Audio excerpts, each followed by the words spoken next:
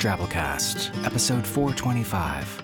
The Drabblecast is a weekly audio fiction magazine that brings strange stories by strange authors to strange listeners, such as yourself. I'm your host, Norm Sherman. Hope you're hanging in there, folks. Don't worry, things will get better. Eventually. Thousands of years from now. For rocks. Consequences on this week's show. But first, a 100-word story. Drabbles are stories exactly 100 words. Try writing one yourself. Post in our discussion forums at forums.drabblecast.org. We might pick yours for the show.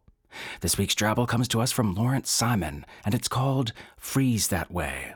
Here goes. Mommy warned me that if I made a face, it would freeze that way. For the last time, said Mommy, don't do it. So I made a face. Mommy saw it, and she picked up her remote and clicked freeze. I was unable to move. Mommy had frozen me in place. I could still see and think and feel Mommy's screwdriver removing the screws from my faceplate. She pulled it off, disconnected the power and sensor cable, and set my face on the shelf. I warned you, said Mommy, shoving my body into the closet and slamming the door shut.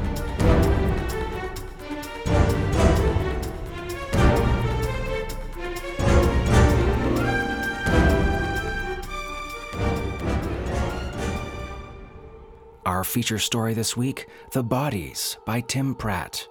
By day, Tim works as senior editor at Locus Magazine, where, among other things, he writes the obituaries. He lives in Berkeley, California with his wife, Heather Shaw, and their son, River. His fiction and poetry have appeared in the Best American Short Stories, the year's Best Fantasy and Horror, the Mammoth Book of Best New Horror, Strange Horizons, Realms of Fantasy, Asimov's, Lady Churchill's Rosebud Wristlet, and more. His most recent novels are the space opera Axiom trilogy, The Wrong Stars, The Dreaming Stars, and The Forbidden Stars, all out by Penguin Random House. Which isn't very helpful, I know, considering how many random penguin homes there are out there. But that's all I've got. He writes a new story every month for patrons at Patreon, at patreon.com/Tim Pratt. I'm a Patreon supporter of Tim myself, and I assure you, it's well worth a change. This story, in fact, first appeared in Tim's Patreon. And so, without further ado, we bring you The Bodies by Tim Pratt.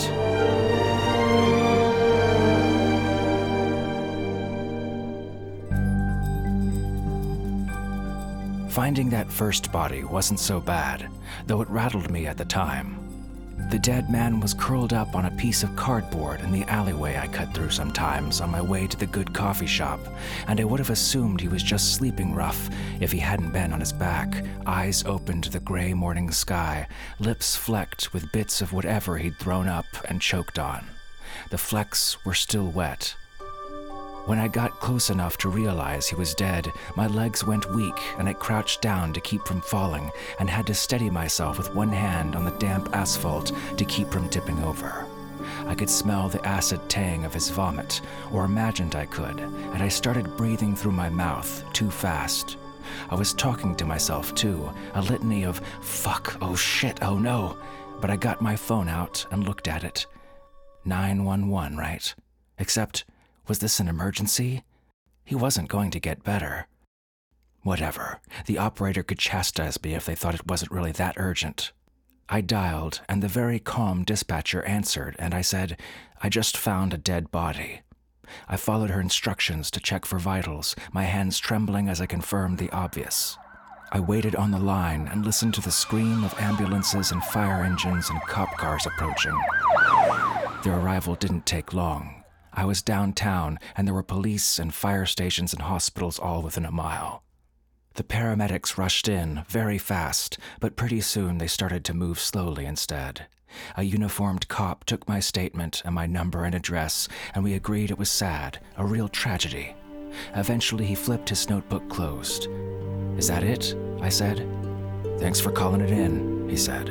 A lot of people would have just walked by. We'll be in touch if we need anything else.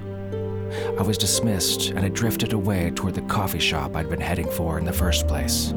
I thought about dead bodies. His wasn't the first I had seen. Apart from everything else, I'd been to my share of funerals. The first was a teenage cousin who died when I was just 11, and I remembered his body in the coffin, incongruously wearing sunglasses. It took me a long time to piece together what had happened: suicide by gunshot, and the bullet had destroyed his eyes beyond the abilities of the mortician's cosmetic arts. A high school friend who died in a single-car accident. She was the first girl who ever held my hand and said she loved me, but that's a different story. And a great aunt, and my great-grandmother, and a few others over the years. But funerals, no matter how sad or tragic, are different. You expect to see a body there. Even someone like my mom, who's been a paramedic and seen dead bodies on countless occasions, is at least prepared for the possibility of confronting death when she goes to work. It's in the nature of the job.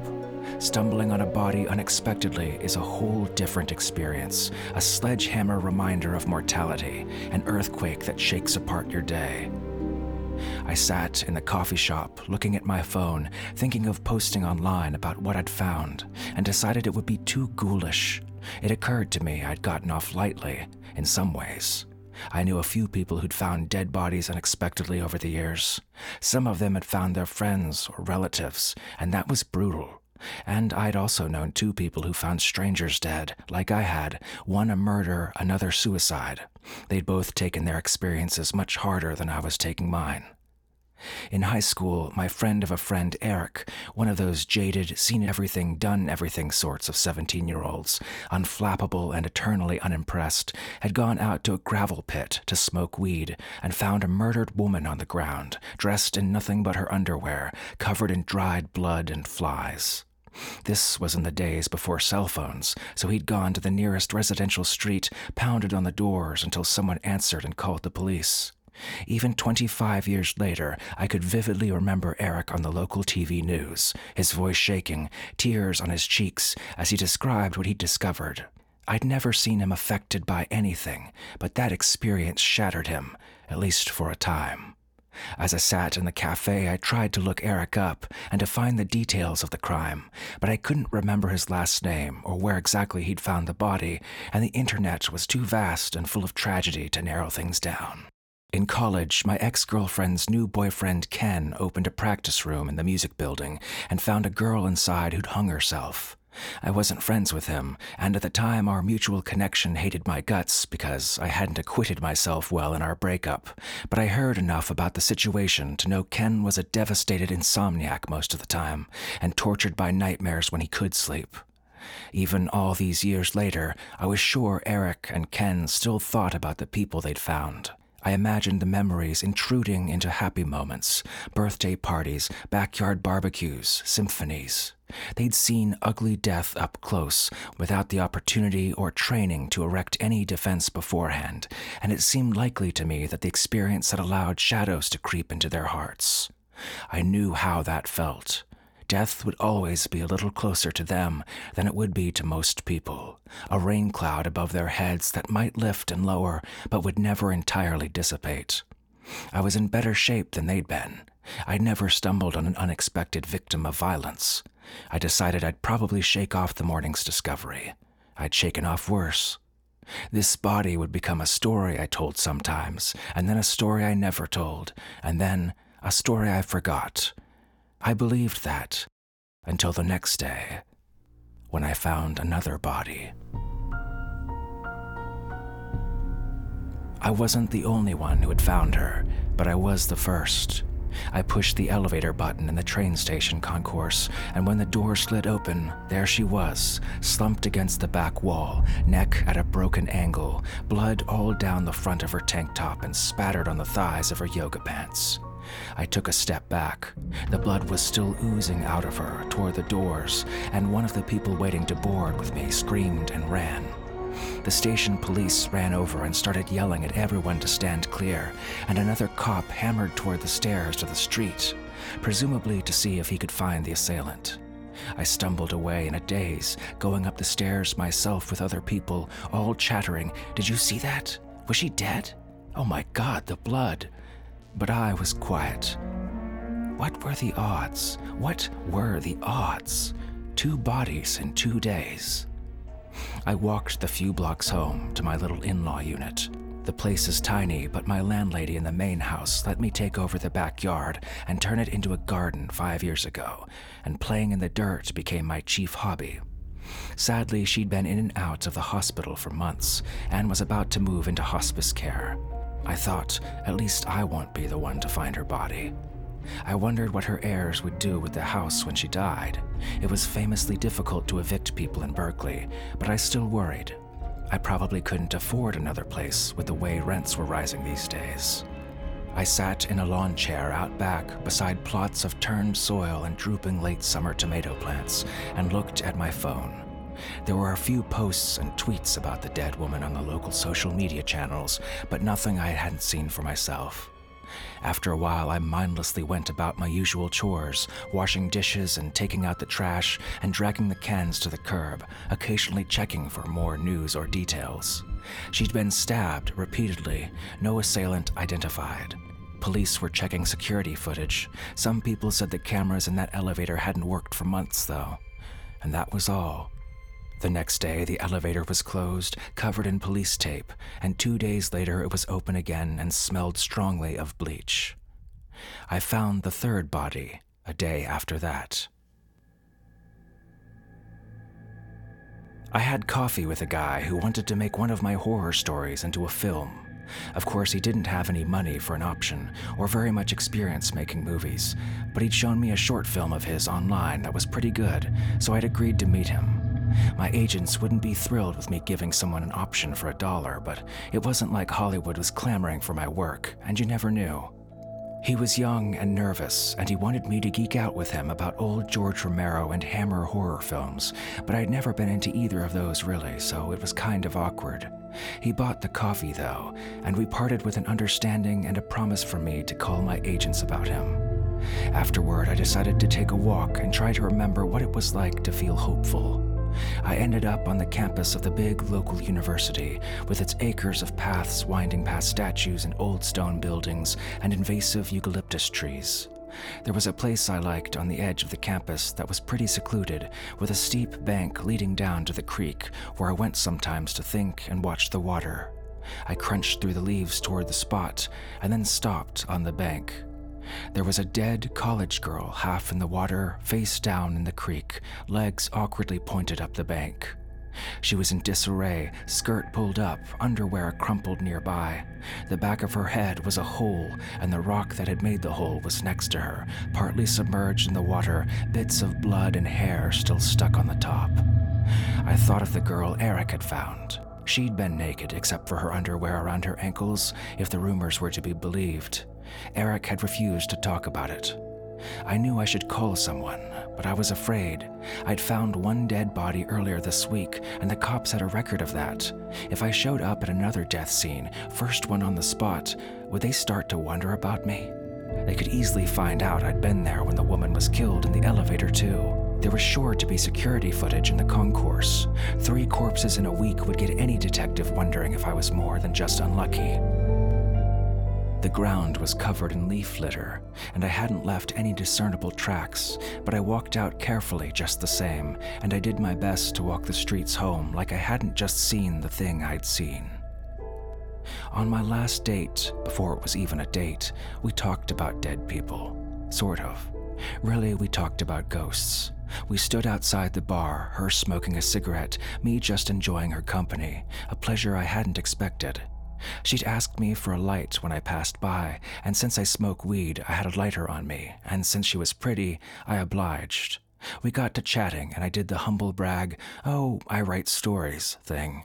And she asked what kind, and I said fantasy and horror mostly, and she said, "I just love ghost stories." After a bit of that, she asked me if I believed in ghosts. "No," I said. "Most people who write horror stories are skeptics." "I'm not sure what I think." Her eyes were dark and far away. "I don't really think I believe in ghosts, but I definitely believe in consequences. Maybe people who see ghosts are seeing them for a reason, even if the ghosts aren't real." I've been thinking about what she said lately. I think I could handle ghosts. I could convince myself they aren't real. The bodies are definitely real. I found the fourth body when I was at a bar downtown drinking whiskey with my friend Gary, who's also a writer, but far more successful than I am. He just writes books and screenplays these days, while I have to supplement with ad copy and editing and book doctoring for the kind of aggressively unteachable amateurs who really need a book mortician instead. When I came into the bar, he said, "Whoa, you decided to upgrade the scruff into a full beard, huh?" I scratched at my still fairly new beard for a second and then stopped myself. "Yeah, well, time for a change." "Beards are like push-up bras for men," he said, delivering the line like he'd written it when I knew for a fact someone else had posted it and gotten millions of shares on social media. "I still wouldn't date you, but you're creeping closer to the ballpark." "I'm honored." I wasn't. We drank and talked. I didn't tell him about the bodies. One body, maybe I would have, but 3 was too much. He mostly complained about his boyfriend, and I thought at least you have someone, and tried not to think about the last date, let alone my last relationship. I mostly tried not to think about women I'd seen dead in the elevator or by the creek.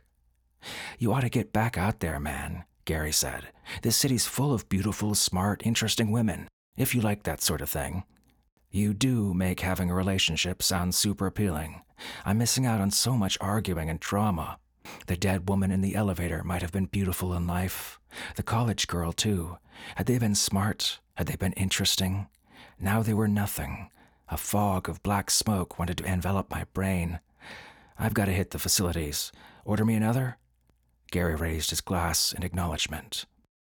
I went down the long hallway to the pair of any-gender bathrooms, neither occupied, both doors open a crack, and I pushed into the nearer one. There was a man on his knees, his head in the toilet bowl, unmoving. I refused to accept the obvious conclusion. I told myself he'd probably just gotten drunk and come in to throw up and pass out. I approached him and said, "Hey, are you okay?" I reached out to shake his shoulder and wake him up. That was the second dead body I'd touched in 10 days, and the fourth I'd seen. He felt like meat, not a person. I tried to lift his head out of the water, thinking vague thoughts about the CPR I'd never learned how to administer, and his body fell over onto the tile, his head hitting with a clunk. He'd been beaten badly all over his face, the flesh swollen and discolored, the lips split, broken teeth spilling from his mouth. Toilet water streamed out of his hair across the tile. I stepped back, covering my face, trying not to scream, trying not to breathe. I backed out of the bathroom and pulled the door shut after me. There was no one else in the hallway. I couldn't report this discovery either, for the same reason I hadn't told anyone about the girl in the creek. It was too suspicious. 4 bodies? No one was that unlucky. But if it wasn't just bad luck, then what? Was I being targeted? Was some killer, murdering strangers to mess with me? That didn't make any sense. I'd found the first body on a route I took often, true, but the one in the train station. I didn't have a day job or commuter routine, so there was no way for someone to plan for my arrival. Likewise, no one knew I visited that creek and had gone on a whim. Gary and I went to a half-dozen different bars when we got together, and had only chosen this one an hour before our meeting. There was no logical way this was planned, so it had to be coincidence. Unless... no. Coincidence was the only explanation. The bar was crowded. Someone else would have to piss soon enough. Let them find the dead man and report him. The bar bathroom was a swamp of DNA and fingerprints, so there'd be nothing to connect me to the scene. I went to the adjoining bathroom, halfway convinced I'd find a dead body there, too, but it was just the usual horrors of a public restroom. I used the toilet, then washed my hands, looking closely at my fingernails. It had been weeks since I'd dug in the dirt of my backyard garden, but I still felt like there was soil under my nails, some deeply ground-in filth that couldn't wash off. I splashed water on my face and stared at myself in the mirror like a character in the bad novels I'd edited. I'd been losing weight for weeks, and my eye sockets seemed sunken, my cheekbones pronounced, my beard ragged.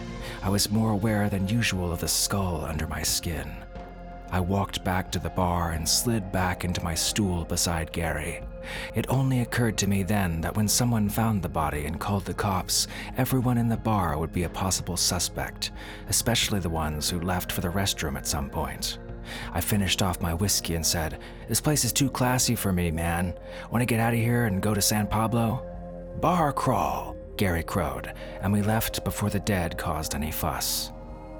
The next day, after my hangover subsided, I sat down and tried to focus on writing. I had to produce a bunch of marketing emails for an online clothing store's A/B testing, but I was distracted, and it all just seemed stupid. Who cares what clothes you wear when we all end up in a shroud? Dramatic crap like that.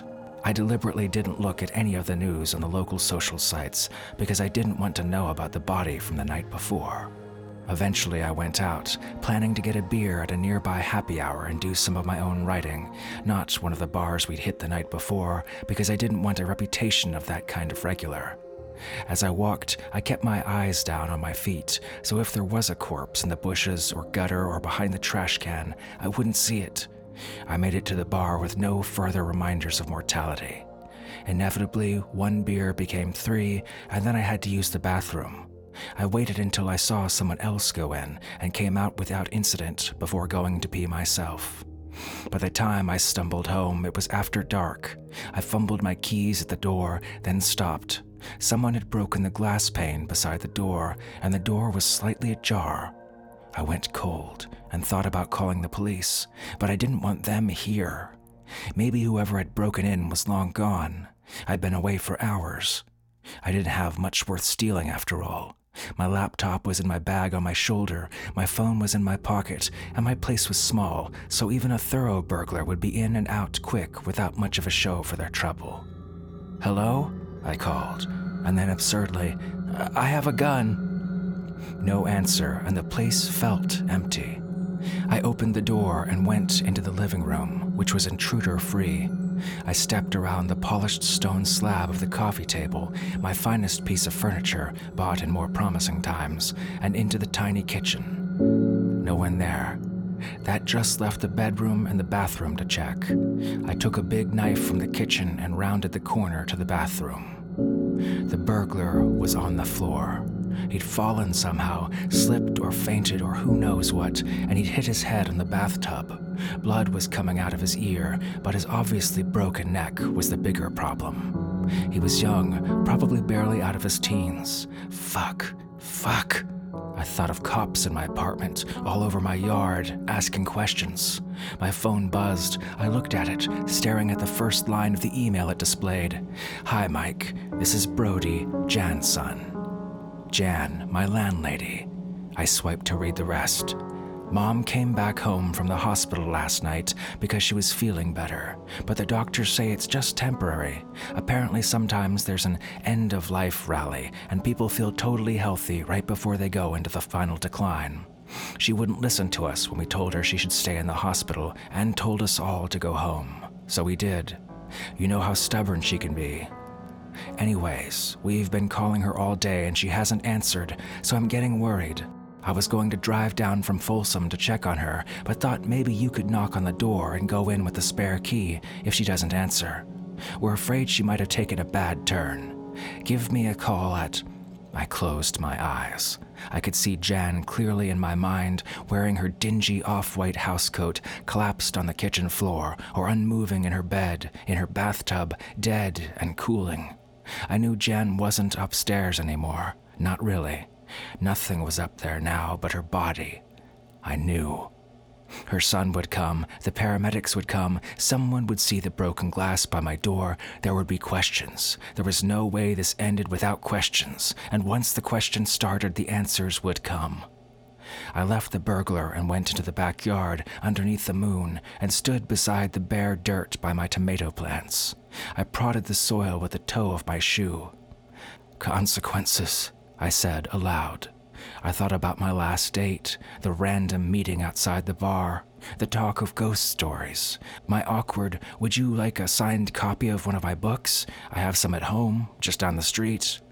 Her being drunk enough to say yes, us walking down the deserted side streets, all weeknight empty. Her thinking I lived in the whole big house and laughing at herself when I showed her my tiny in-law unit, and then turning sad when I told her the landlady was in the hospital. Scrawling, "To Julia, the nicest surprise I had in years," in a copy of my last collection. More drinks, more talking, reading her one of my stories and trying not to slur, thinking this was it, the kind of thing I wrote about, the chance meeting that changes everything, the kind of thing that never seems to happen in real life, at least not to me. Then, the bad part. Me misreading things, I guess, making a move I shouldn't have, her scratching my face so deep. I stayed inside for a week until my scruff had grown into a beard full enough to hide the marks. Me reacting to the scratch out of pure instinct, not intent, not even anger, just pushing back when she hurt me, both of us drunk and uncoordinated. Her falling off the couch, her head cracking against the corner of the table. Me trying to wake her, then sitting dazed on a chair for almost an hour, then worrying the cops wouldn't believe it was an accident because I'd waited so long to call. Then thinking of the scratches on my face and realizing they'd think it was murder, or at least manslaughter anyways. Then thinking of my garden, my shovels and spades, the high privacy fence, the landlady not home, in the hospital, the convenient dark of the night. I thought of actions when I should have been thinking of consequences. I shook myself back to the present. I knelt beside the dirt and dug down, scooping out earth with my bare hands until I hit the layer of broken paving stones and bricks and rocks that I'd piled on top of the body to stop animals from digging it up. I lifted enough of that trash out to uncover what was left of the face. Her face. I took out my phone and called 911. The voice that answered sounded familiar. She was the same dispatcher who answered when I called about the man in the alley. "Hello," I said. "It's me again. I found another body." Then I curled up on the dirt and closed my eyes and pretended I was nothing but a body myself.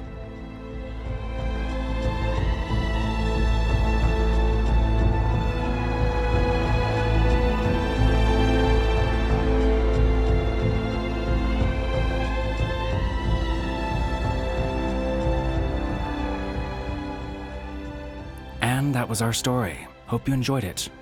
Weird how people always seem to die in groups of threes, huh? Or fives, or 64s, or however you want to group them really, because there are tons of people, and everyone dies.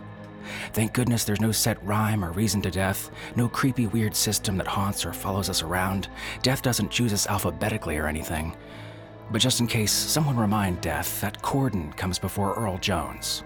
What does follow us around, though, are our consciences and the consequences of our actions, and our credit histories, and mountain lions in some situations. Also that Cantaloupe song, Flip Fantasia from back in the 90s. Remember that jam? Uh-oh. Jump to the jam, boogie woogie jam slam. Bust the dialect, I'm the man in command. Come flow with the sounds of the mighty mic master. Rhyming on the mic, I'm bringing a sucker to disaster. Buku ducks, but I still rock Nike with the razzle dazzle. Star I might be. Scribble, drabble, scrabble on the microphone, I babble as I skip the funky words into a puzzle. Yes, yes, yes, on and on as a flex. Get with the flow, words manifest. Feel the vibe from here to Asia. Dip trip, a flip fantasia. Ow. You don't stop, come on, come on, come on, come on, come on, come on, give me more of that funky horn. What's that? Catchier than the COVIDs. All right, let's move on to our 100-character story winner this week, Eric Marsh, with this one here. How do I commit the perfect murder? He asked in a web news group. I'll show you how it's done, was the anonymous reply.